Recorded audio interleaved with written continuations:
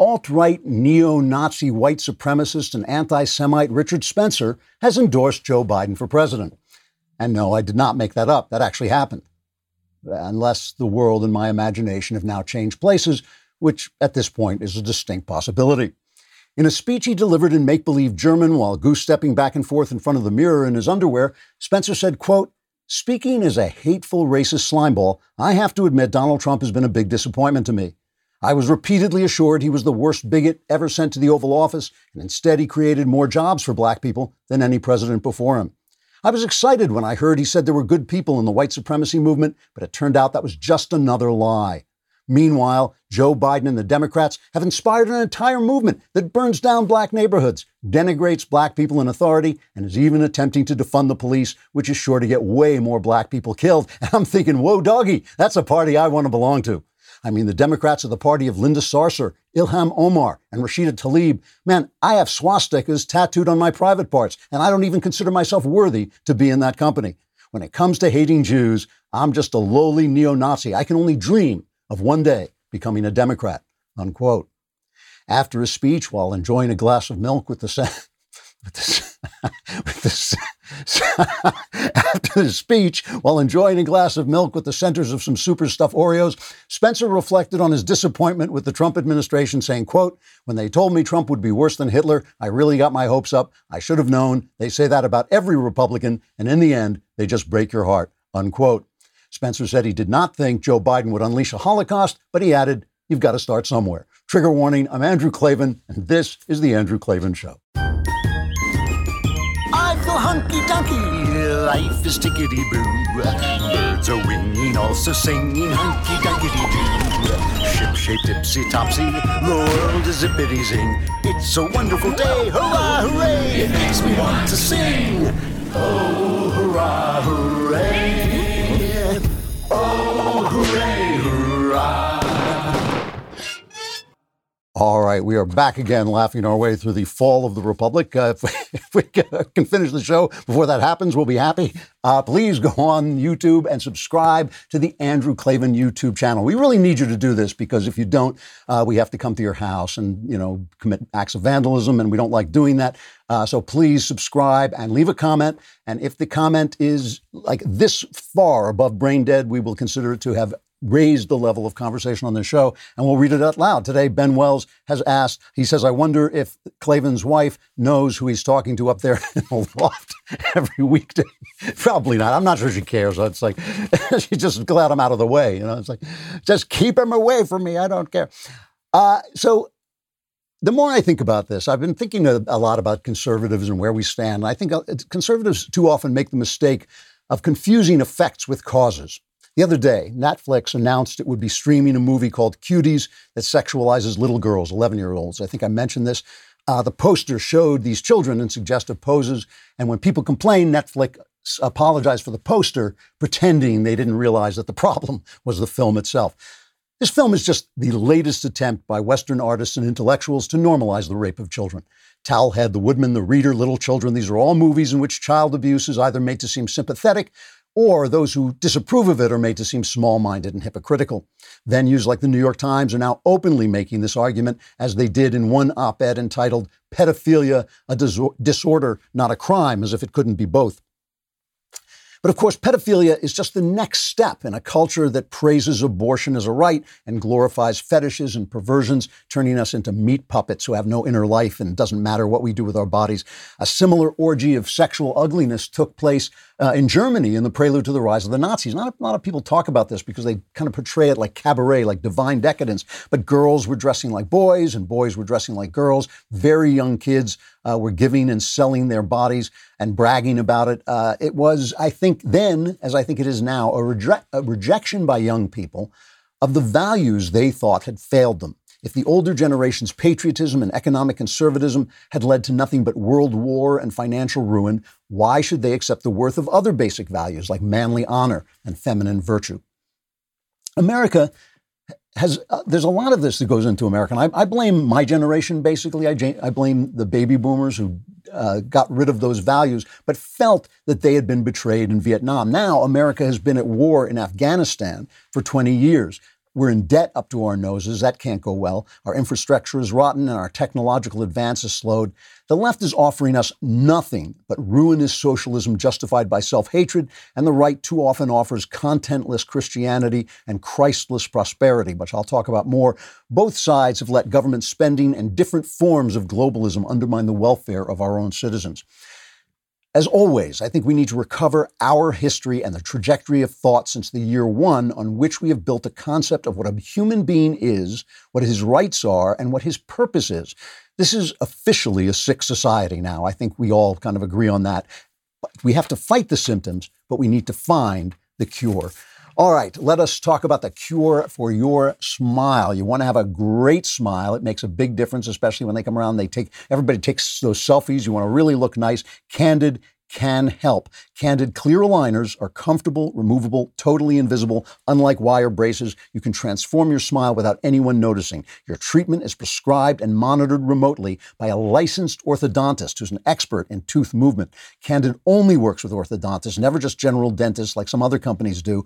And with some of those other companies, you may never hear from a doctor as you go through treatment. That is ridiculous. With Candid, your treatment includes remote monitoring by the same orthodontist who created your plan. The average Candid treatment is just 6 months, and you'll start seeing results way before then. If you are ready to take the first step toward getting your dream smile, get started today from the comfort of your own home with Candid's risk-free starter kit and $75 off. Go to candidco.com/Klavan and use code Klavan. That's candidco.com/Klavan, code Klavan for your risk-free starter kit and $75 off. Candidco.com/Klavan, code Klavan, so you have a big smile on your face when you say, how do you smell Klavan? It's Klavan.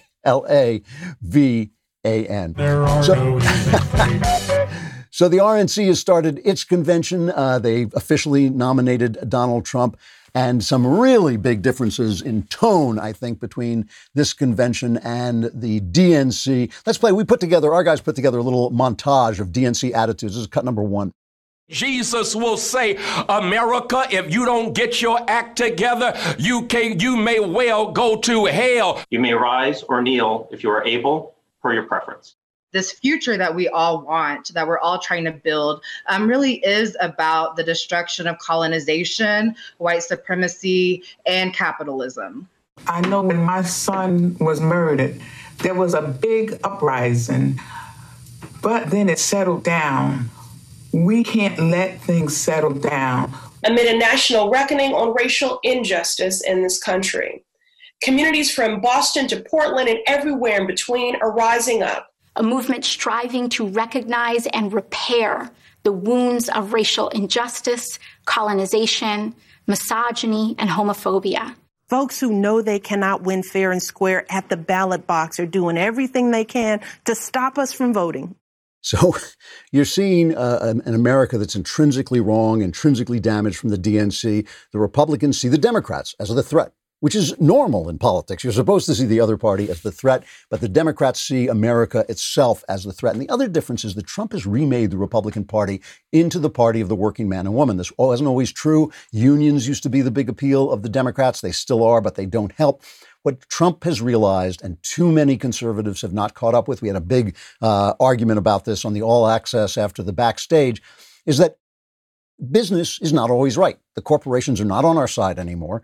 And corporations are power centers just like anything else. The left used to know this. Now that the corporations are on their side, they don't care about it anymore. We have to. If our rights are given from God, they can be taken away from different kinds of power centers. So this blind love of capitalism, and I love capitalism. Capitalism is a great thing, but this blind love of capitalism above our values and above the good of our people is a mistake. Trump is correcting that mistake. That's a big, big deal, and it makes a big difference as this convention goes forward. It's being watched by more people than the DNC convention, and I think it's going to be a lot more interesting. What was really interesting to me, a lot of people,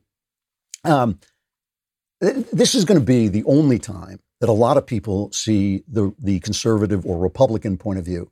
Remember, many people are getting their news, especially older people, are getting their news from TV. They don't know it's biased. Young people don't know it's biased. I had a young person say to me just the other day, kind of outraged. What do you think? The New York Times is going to lie to me? The New York Times? Almost every word in the New York Times is a lie by omission or commission. The way they frame their stories is absurd. Their spreading of terror, the way they misuse statistics in dealing with the China flu, all these things. So this is going to be the one time that people get to see somewhat unfiltered. If they're just watching, especially on C-SPAN, if they're just watching what the Republicans are saying, this is the only time they'll get to see this. So the politicians came out and they did a good job. Nikki Haley did a good job. And one of the themes of the first day was countering this constant barrage of you're racist, you're racist, you're racist. So Nikki Haley said America is not racist, cut 15. In much of the Democratic Party, it's now fashionable to say that America is racist. That is a lie. America is not a racist country. This is personal for me. I am the proud daughter of Indian immigrants. They came to America and settled in a small southern town. My father wore a turban. My mother wore a sari. I was a brown girl in a black and white world. We faced discrimination and hardship, but my parents never gave in to grievance and hate. She was immediately brought on by George Stephanopoulos, the man who helped silence women abused by Bill Clinton, and on the network that helped silence the Jeffrey Epstein story while Hillary Clinton was running, just so you remember. And, Stephanopoulos says, what have you people done to, what has Trump done to get rid of the hatred that we've spread by misquoting him? And, she pointed out that he's created the lowest unemployment for African Americans and Hispanics. And she said that didn't happen under Obama Biden. It happened under him. More funding for historically black colleges, criminal justice reform, all these things that he has actually done, while the press has taken the fact that he is a loudmouth guy and taken everything out of context. Tim Scott, also excellent speech. These were the two best of the politicians, of the pros in the lineup. He talked about his own personal journey, his family's journey is cut 18. My grandfather's 99th birthday would have been tomorrow. Growing up, he had to cross the street if a white person was coming. He suffered the indignity of being forced out of school as a third grader to pick cotton, and he never learned to read or write. Yet, he lived long enough to see his grandson become the first African American to be elected to both the United States House and the United States Senate in the history of this country. Our family went from cotton to Congress in one lifetime. And that's why I believe the next American century can be better than the last. Now, that is a different message than Kamala Harris, who has the same story to tell and has told the same story and is now a vice presidential candidate in this country. The same story to tell, but it believes that the country is inherently racist all the same. What they are saying, what the Republicans are saying, is that, nobody denies that racism exists. Nobody denies the history of racism specifically in this country, though because this country is more multi-ethnic than other countries, it's going to have more problems. And there was, of course, the Democrat Jim Crow laws that the Democrats kept fighting for all those years because the Democrats lost their slaves in the war against the Republicans called the Civil War, that the country still, we live in time, the country moves forward into its ideals and has moved forward dramatically in Tim Scott's lifetime, in my lifetime, certainly. And this is an important thing. And then there's the personal thing about Donald Trump himself. It's really interesting to me that even John Bolton, who did everything he can to discredit Donald Trump, who obviously hated Donald Trump, when asked if Trump was a bigot, said, no, he's not. I never saw that. Herschel Walker, football player, friend of Trump's, he says the same thing. This is cut number 10. It hurt my soul to hear the terrible names that people call Donald. The worst one is racist. I take it as a personal insult that people would think I've had a 37-year friendship with a racist. People who think that don't know what they're talking about. Growing up in the Deep South, I've seen racism up close. I know what it is, and it isn't Donald Trump. this is important. You know, Donald Trump has been a guy who's been awarded prizes from the NAACP. He's been friends with all of the civil rights workers, even some that I don't like. He's been friends with Jesse Jackson and things like that. And the guy clearly is not on a racist agenda.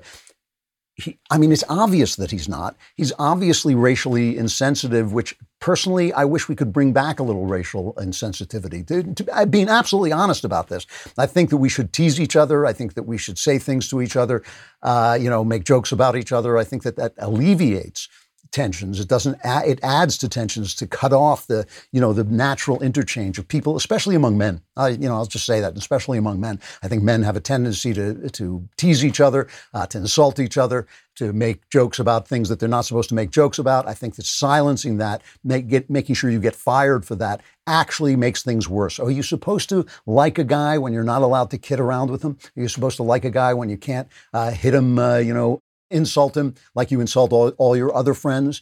If I insult Knowles, but I can't insult Black Knowles, does that make me more friendly with Black Knowles? No. Obviously it doesn't. Obviously those insults are ways that men talk. So I'd like to see more racial insensitivity. And Trump exemplifies that. He exemplifies a guy who's trying to fix things. Trump is just a fixer. That's all the only way he sees himself. And does that sometimes create problems with the way he talks? Yes, it does. Does it sometimes create problems in his personality, which can be unkind to people who insult him? I think it does. I think those are problems. But to call him racist is just unfair. But they have to. This is their thing. The fact that Democrats have not done anything for black people, the fact that I think black people in this country are suffering from Democrat problems, are suffering from Democrat so-called sensitivity, that all of Democrat programs serve white people. They serve white people's guilt, but they don't serve black people. They have to cover this up. So, of course, the press is there. CNN immediately attacks having, people like Nikki Haley, of Indian descent, Tim Scott, Herschel Walker. They immediately attack this as tokenism. Here's CNN cut 2. I think Tim Scott and Nikki Haley are there to say, listen, maybe Donald Trump isn't as racist as you think he is, or as racist as he often sounds, because here is Tim Scott praising him, here is Nikki Haley praising him, and there are a number of other African Americans woven throughout tonight. How much do you think of some of this tonight was sort of giving permission to more moderate white voters that, it's okay for you to vote for Donald Trump despite his rhetoric on some of his racist rhetoric? That's amazing stuff. Look, it's CNN. We know what they are. They're just the DNC spokespeople. But still, CNN literally broke in to fact check Trump in the middle of the convention. They thought, how honest is that? But they didn't break in on Obama when he mischaracterized the Constitution, saying it was all about democracy, when he said that, the rioters who are still burning down Kenosha, Wisconsin, they're kind of the absolute fulfillment of the founders' dreams, which was a lie. They didn't break in on that. They didn't break in when Michelle Obama said Republicans put children in cages when those cages were built by her husband's administration, and people were kept in them as well during that. They didn't break in on Biden saying Trump said that good people were on both sides, because they've been spreading that lie since the beginning. But what does it say, just for a minute, what does it say about you? And this is another part of the Republican and especially the Trump-publican agenda, that Trump is for the ordinary guy. This has been, they call it populism, but populism is a kind of weird thing, because populism can be just demagoguery, and I don't think that's what this is. It's a real feel for ordinary people. And so all the pundits were impressed with Tim Scott and Nikki Haley because they're politicians, but really a lot of this is about ordinary people and ordinary people's lives. What does it say that CNN broke in on the story as it's unfolding? Because the story is the RNC convention, just like last week it was the DNC convention. You never heard me complain that they covered 90% of the DNC convention without breaking in. I didn't complain about that. I complained about their rapturous praise, but still, what does it say about their attitude toward you? And I think this is the thing about the Democrats and about the left. They have to break in because they can't let you see for yourself. You can't make up your own mind. You have to be guided by them. And isn't that what the left is saying all the way down? You can't spend your own money. You can't be trusted to build your own business. You can't be trusted to think your own thoughts. They've got to do it for you. If you think for yourself, one of the first things you're going to think is Stamps.com, of course, because otherwise you got to go to the post office. Now, I love the post office. I've been living off the post office all of my life. But if I can have the post office, I can stuff the post office into my computer with all the other stuff that's in there. That works best for me because I don't have to go. I don't have to wait online and all of that stuff. Thousands of small business owners have discovered the benefits of Stamps.com in recent months. They've been able to keep their businesses running and avoid the crowds at the post office, all from their own computers. You save money with discounted rates you can't even get at the post office. And Stamps.com also offers UPS services with discounts up to 62% and no residential surcharges. Stamps.com brings all the mailing and shipping services you need right to your computer in the comfort of your home or office. And right now, my listeners get a special offer that includes a 4-week trial plus free postage and a digital scale without any long-term commitment. Just go to Stamps.com, click on the microphone at the top of the homepage, and type in Klavan. That's Stamps.com. Enter Klavan. I know you're frozen. You're frozen. Your hand's hovering above the keyboard, just trembling. There's shaking hand because you don't know how do I spell Klavan? That's Klavan. There are no E's in Klavan. I make it look this easy. That's it. So anyway, when I was really impressed with some of the other people who talked about Trump, and this, of course, is the other thing, because so much of the DNC convention was about Orange Man bad, Orange Man bad, Orange Man mean, Orange Man evil, the whole thing. And I just liked the stories that they told about Trump as an ordinary guy. My favorite moment still in the Trump presidency is the moment when the Marine's hat blew off and Trump, without thinking, chased it down, because Trump does think of himself as an ordinary guy. Obviously, he thinks of himself as the super ordinary guy. He thinks of himself as the avatar of ordinary people, but he still thinks of himself as a guy from Queens who chases down a Marine's hat and puts it back on his head. You can't imagine Barack Obama even gesturing to do that instinctively, who thought he was basically had descended to lead us from above. Jim Jordan made a really nice speech. He gave a talk at one point about a state wrestling champ who was his nephew, who died tragically, really tragic story, died in a car accident. And Jordan was going to visit the family. And while he was walking in to visit the family, Trump called him on the phone. And Jordan asked if Trump would talk to the father, and Trump did. So here's just a little cut of this. I walked through the door and said, "Todd, the president wants to talk to you." For the next 5 minutes, family and friends sat in complete silence as the president of the United States took time to talk to a dad who was hurting. That's the president I've gotten to know the last 4 years. The president who shared private moments like this with soldiers, victims of violent crime, and people who've had businesses destroyed by the mob. That's the individual who's made America great again and who knows America's best days are still in front of us. And there was also this guy, Maximo Alvarez. He's the Cuban guy who escaped from Cuba and built a very successful gas distribution business. And he was talking about the comparison between communist countries and a free country like America still is for the moment. Here he is. My family's don't run away. By the grace of God, I live the American dream, the greatest blessing I ever had. My dad, who only had a 6th grade education, told me, "Don't lose this place. You'll never be as lucky as me." I'm speaking to you today because my family is done abandoning what we rightfully earned. There's no place to hide. I choose President Trump because I choose America. I choose freedom. I still hear my dad.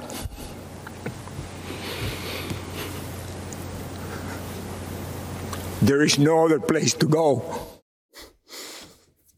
I find that very moving because this is a story that Ronald Reagan used to tell, where he said to a Cuban refugee, I believe it was a Cuban refugee, "You're very lucky." And the refugee said, "No, I was lucky because I had some place to go. If this place goes, you have no place to go." And that's true. This is an island of freedom still.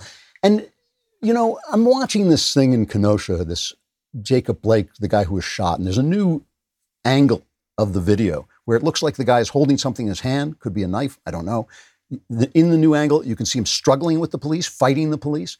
He's got had a warrant out for his arrest. He has a warrant out for his arrest right now. He's still alive. He has a warrant out for his arrest for abusing women. And the press is just selling this, is selling the violence. And meanwhile, the violence is getting personal. In Washington, this is happening in Washington, they were shouting at diners on the street because all the restaurants are out on the street. Here, they actually went into the restaurant. And these are Black Lives Matter people, instigated by the press. There's just no other way to say it. Shouting at these people saying, raise your fist. And a woman stands up to them. She says, no, I'm not going to raise my fist. And they just torment her. Listen to this.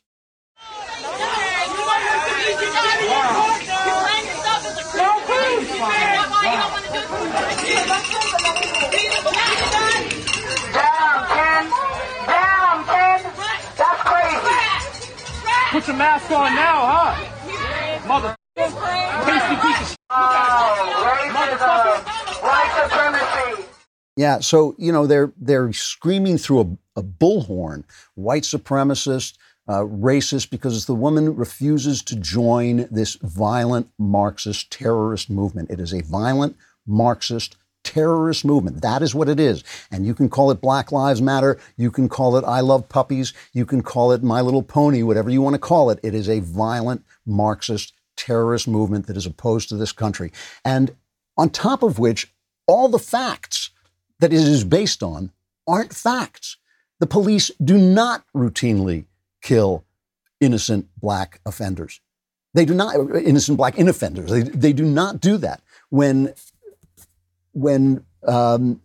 the DNC makes speeches saying, the long list, the endless list. Michelle Obama said the endless list of names. It's not an endless list of names. It's not even it's a countable number of people who were shot by police while they were unarmed, but that doesn't mean they weren't driving a car at the police. That didn't mean they weren't reaching for a gun. It doesn't mean they weren't saying, I will reach for a gun. Look, the cops' safety comes first. And obviously that doesn't mean they should open fire. Obviously they have to be highly trained. They have to know what they're doing. But the narrative that they are racist and are out there killing Black people is false. It's just a false one. It isn't held up by the numbers. And whenever you point that out, they say, well, what about the lived experience by Blacks? Well, we all have lived experience. It doesn't mean it's in keeping with reality. It doesn't mean it's in keeping with the issue. The issue was ginned up by Barack Obama to cover up the fact that his administration was a failure. He played the race card when his policies didn't work because he couldn't admit that his policies didn't work. And the support that they are giving to these people in the press routinely is part of the problem, if not the whole problem. If they weren't getting that support, I think Trump would probably have acted more harshly. I think some of the governors would have acted more harshly. They did call in the National Guard in Wisconsin. Here's Mark and Patricia McCloskey. They were speaking there. They're the people in St. Louis who took out their guns to protect their property when the mob came. It seems as if the Democrats no longer view the government's job as protecting honest citizens from criminals, but rather protecting criminals from honest citizens.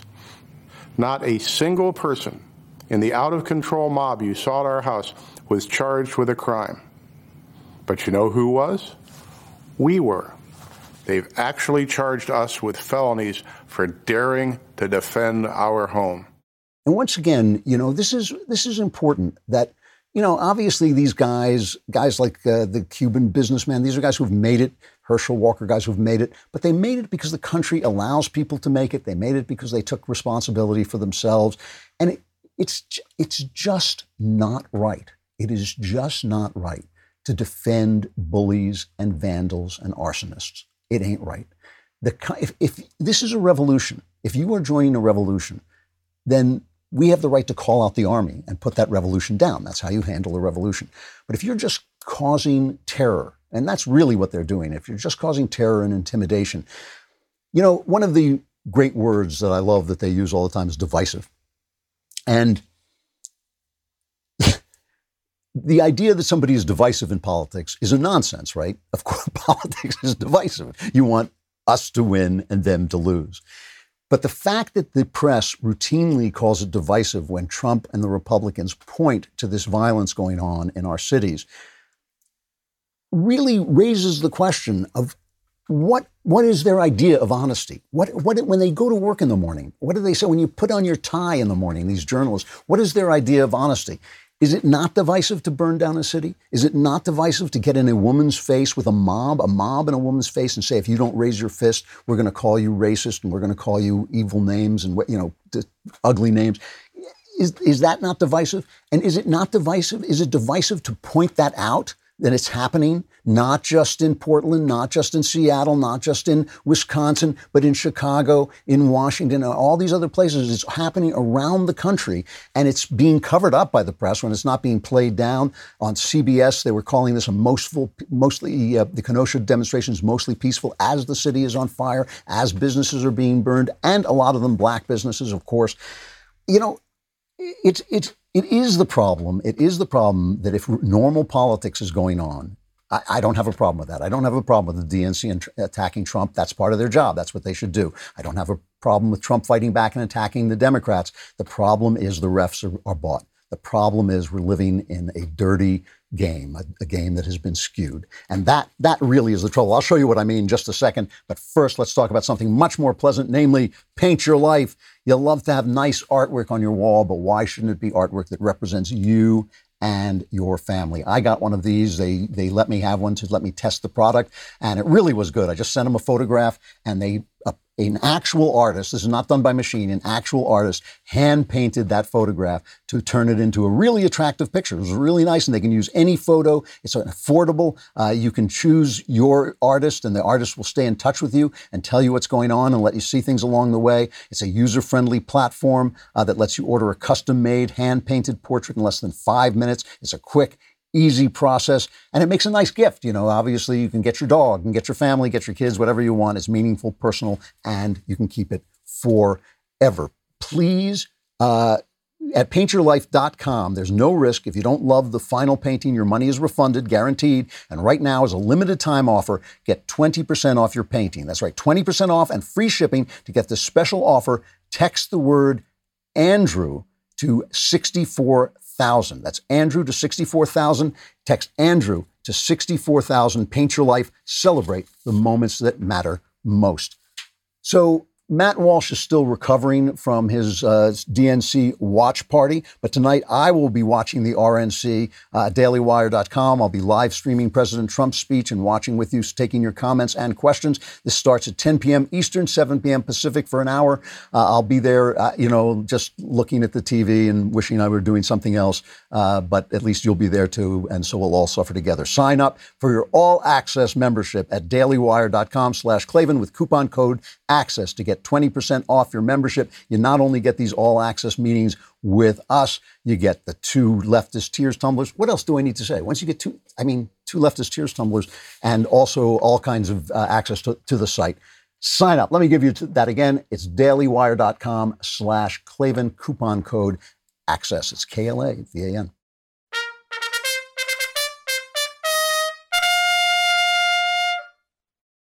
All right, so talking about the dirty press, the corrupt press, the completely low and evil press. I just want to play 2 montages. Here is first a montage that we played last week of the network covering the DNC. This is the networks covering the Democrats. This is cut 6. A different kind of fierce there from Michelle Obama, and explaining what she means by going high in these times, in this moment in history. Kind of a sermon on empathy, but she also wielded a sledgehammer against President Trump in that speech, direct and forceful. A character endorsement of Joe Biden, but a searing indictment of Donald Trump, and also an exhortation to go out and vote early, as she said, and in person, if you can. Extraordinary speech by the First Lady, and I can't help think about even her in that earlier documentary this year, Becoming, where she talked about her trauma. I kept thinking of on alarms where it says break glass in case of emergency. There was glass all over the place by the end of this speech. This was an emergency speech by someone who's not a politician, who has written one of the most successful books in modern times. Here's the network's coverage of the first night of the Republican convention, cut 5. These next 4 days are supposed to be more optimistic and hopeful, but based on what we've seen so far today, there are questions about whether the Trump team are going to stick to that plan. The president, kicking things off today, gave a speech full of grievances, and he has been painting a fairly apocalyptic picture of what will happen if he is not reelected. Well, right now it feels like a base convention or disaffected Republicans of who they're trying to talk to. But so far, at least this night, it has been a lot of red meat. Not so much optimism and hope. We've heard a lot of talk about violence in the streets, unrest right now, Black Lives Matter, the police. No talk about what's roiling in the streets of Kenosha, Wisconsin right now. And what's interesting, if I can, I'm just hung up a little bit about Nikki Haley, a comment that she made, America is not a racist country. I think that that's a statement that a lot of black people, black and brown people would take umbrage with. You know, it's funny. Somebody tweeted online, Nikki Haley said there's no racism in America. That's not what she said. She said it's not a racist country. If that woman thinks this is a racist country, she's never been anywhere. She's never left the country. She's never traveled anywhere. Because if you compare it to any place on earth, it is the least racist country. That's just true. That is just the truth. And it's the least racist country that has the kind of large mix of different kinds of people that it has. One of the biggest things that they're trying to stop, not just the idea that the Republicans aren't racist. They do not want you to see that. They do not want you to think it. They do not want the thought to enter your head. But the other thing is that it's somehow, first of all, that we have to keep the economy shut down, but it's Trump's fault that the economy is shut down. And the idea that Trump mishandled the pandemic. The RNC played a video of Democrats praising Trump's actions during the pandemic. Here's that video. He said everything that I could have hoped for. Promise made, promise kept. He is ready, willing, and able to help. He has been responsive. He's done a lot of good things. What the federal government did was a phenomenal accomplishment. In our hour of need, and you all literally are helping us in a big way, we were at the edge, and this is life or death stuff, and we're forever thankful for that. So this has driven the press insane. The New York Times has just become this petty hate site. It's not even a big hate site. It's just petty, evil, nastiness. So Trump had the FDA give emergency approval to that plasma treatment. The New York Times headlines the fact that in Hong Kong, one person has been found who seems to have re-succumbed to the flu. So maybe those antibodies don't work so well after all. They actually had another headline today saying that the statistic that this treatment saved 35% of the people, it actually helped resulted in 35% fewer deaths, about a third fewer deaths, that this was totally untrue. It was 20% fewer deaths. Well, there are many different studies, some 50%, some 20% of various reliability. But that's the whole point of an emergency clearance from the FDA. We haven't had time to do the testing. They are getting out of the way. They're cutting red tape so we can get more help to more people. Hopefully, if it works, if it doesn't, obviously you put the restrictions back in place. You know, there's an excellent piece in the Claremont Review of Books by William Vogley, talking about the difficulties a government of free people has in dealing with this kind of emergency. That when we think about this, what we are comparing the government to is some kind of imaginary, omnicompetent government that knows everything in advance and that doesn't have a bureaucracy. Bureaucracies, remember, are meant to slow things down. The FDA is not a bad organization. It is there to slow down processes so we don't get medicines that kill us. But of course, because it's a bureaucracy, it simply gets bigger and bigger and more onerous so that you can't test medicines when you need them. When people are dying, it's not a bad thing to let them have experimental medicines if they're going to die anyway. This is one of the things that Trump has done with his right to try regulations. Let people try if they're going to die. There's no point in just telling them to go off and die and decrease the surplus population. No, they should be able to use medicines that haven't been approved yet. Of course they should. It's ridiculous that they can't. So the FDA is not a bad organization per se. Just like every bureaucracy, it gets in the way. And it is one of the reasons that we had the disastrous glitch in testing at the very beginning of the pandemic. But the way the press compares our handling of the pandemic to other countries is simply a standing lie. To compare the United States of America to outcomes in countries the size of Britain or Germany, which are the size of one of our states and do not have the diversity of our states, is simply unfair. The New York Times, really a former newspaper, they are still having the rate that people are coming down with the disease, which is wholly a function of testing. We have better testing. Trump has made sure that the testing has gotten out there. And so there's going to be a lot more people tested. We have a lot more idea of how many people are coming down with this. So that doesn't mean anything. Death rates are a much better way of looking at it, but death rates where? Death rates where? If you're comparing Britain, the size of Oregon, to our entire country, but why not compare it to one state, New York or Oregon or South Dakota? All of them have different rates. And of course, if you took out the tri-state area, meaning Connecticut, New Jersey, and New York, it would be a tremendous change. I mean, it would mean our death rates would go down maybe 30%. Yeah, they'd be 30% lower if you just took out this tri-state area. So that means we should be talking about Andrew Cuomo and how he handled this, but instead they're glorifying him and making him the hero of the day. They also have this thing they do, which is just awful. I got this off Just the Facts Daily, where they have been selling this narrative that conservative states, Republican states, which have a tendency to want to reopen. They understand the economy is just as big an issue as the disease. They have a tendency to want more freedom, to not want mandates on masks. The press has been selling the narrative that they are doing worse under the Chinese flu than blue states, which is the opposite of the truth. Just the Facts quotes a bunch of different headlines. In Arkansas, home to Trump sycophant Senator Tom Cotton, a debacle is unfolding, says the Washington Post. Americans didn't fail the COVID-19 test. Republicans did, says Paul Krugman of the New York Times. Republicans continue to peddle denial for political reasons. The Miami Herald, if coronavirus has revealed anything, it's that proud ignorance and do-nothing dangerous is largely a Republican problem. That's Jill Filipovic at CNN. But the fact is that the death rates in red states are better than the death rates in blue states.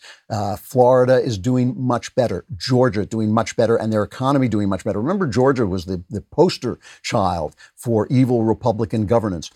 And there's something else about this, too. And this is what I want to get back to, this idea that Trump has reformed the Republican Party into the working man's party. This was not true before, and is something that other conservatives have not caught up to. Conservatives consider themselves the party of small businesses and of business. And basically, they don't want to do anything that affects business. But that's ridiculous. Business is a power center.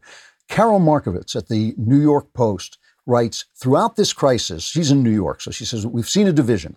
One group, the pajama wearers, can work from home indefinitely, never leaving their couches. They happily collect their checks and spend their time smug in the satisfaction that they have handled this pandemic flawlessly. They bake bread. They buy a Peloton bike. They should get an Echelon. It's cheaper, but never mind. They post Instagram pictures of sunrises from vacation homes. They're happy to listen to every backward directive from elected officials. They haven't suffered like their fellow New Yorkers. The second group has either worked through the lockdown or had sleepless nights wondering if their business will ever reopen. They've contended with ever-changing rules, ever-deferred opening dates, and constant attacks on their livelihoods. Like everything the Democrats do, they serve their terror narrative serves the elite. It serves the elite. And that, I mean, to me, that is the whole thing, that this whole message that's coming across from the Republicans, that they are there for the people and Trump is for the people, despite his bumptious personality. I just have to end with one thing, one quick point. This nonsense post office thing that I don't even want to cover, that the post office is somehow a conspiracy.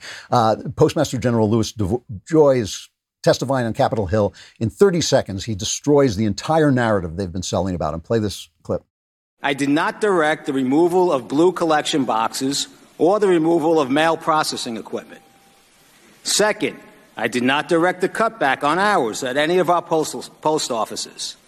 And finally, I did not direct the elimination or any cutback in overtime. I did, however, suspend these practices to remove any misperceptions about our commitment to delivering the nation's election mail. Any further assertions by the media or elected officials is furthering a false narrative to the American people. Do you think the Democrats would further a false narrative? This thing is falling apart. It's just falling apart. So listen to Nancy Pelosi panic and up the rhetoric. Sadly, the domestic enemies to our voting system and our honoring our Constitution are right at 1600 Pennsylvania Avenue with their allies in the Congress of the United States. They're doing everything they can, suppress the vote with your actions, scare people, intimidate by saying law enforcement will be there, diminish the role of the postal system in all of this. It's really actually shameful. Enemies of the state. Enemies of the state. The Republican Party and the president are enemies of the state. They are domestic enemies. Remember, they have to defend the Constitution from enemies, foreign and domestic. She says these are you and I are the domestic enemies. It's not divisive, not too divisive. Hey, I forgot to say that the mailbag is tomorrow. No wonder I forgot to say it. I forgot what it's called. The mailbag is tomorrow. Subscribe to dailywire.com. Send me your questions, whatever you want to ask about your personal life, religion, politics. All my answers are guaranteed 100% correct and will change your life. Maybe for the better. You'll have to tune in tomorrow. I'll be here. I'm Andrew Klavan. This is The Andrew Klavan Show.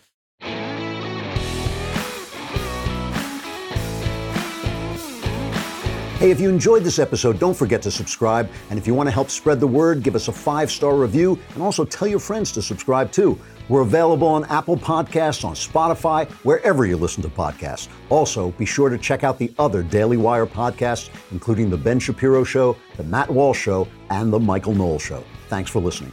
The Andrew Klavan Show is produced by Robert Sterling. Executive producer, Jeremy Boring. Technical producer, Austin Stevens. Our supervising producer is Mathis Glover. Assistant director is Pavel Wadowski. Edited by Danny D'Amico. Audio mixed by Robin Fenderson. Hair and makeup, or head and makeup, by Nika Geneva. Animations are by Cynthia Angulo. Production assistants, McKenna Waters and Ryan Love. The Andrew Klavan Show is a Daily Wire production. Copyright Daily Wire 2020. You know, the Matt Walsh Show, it's not just another show about politics. I think there are enough of those already out there. We talk about culture because culture drives politics and it drives everything else. So my main focuses are life, family, faith. Those are fundamental, and that's what this show is about. I hope you'll give it a listen.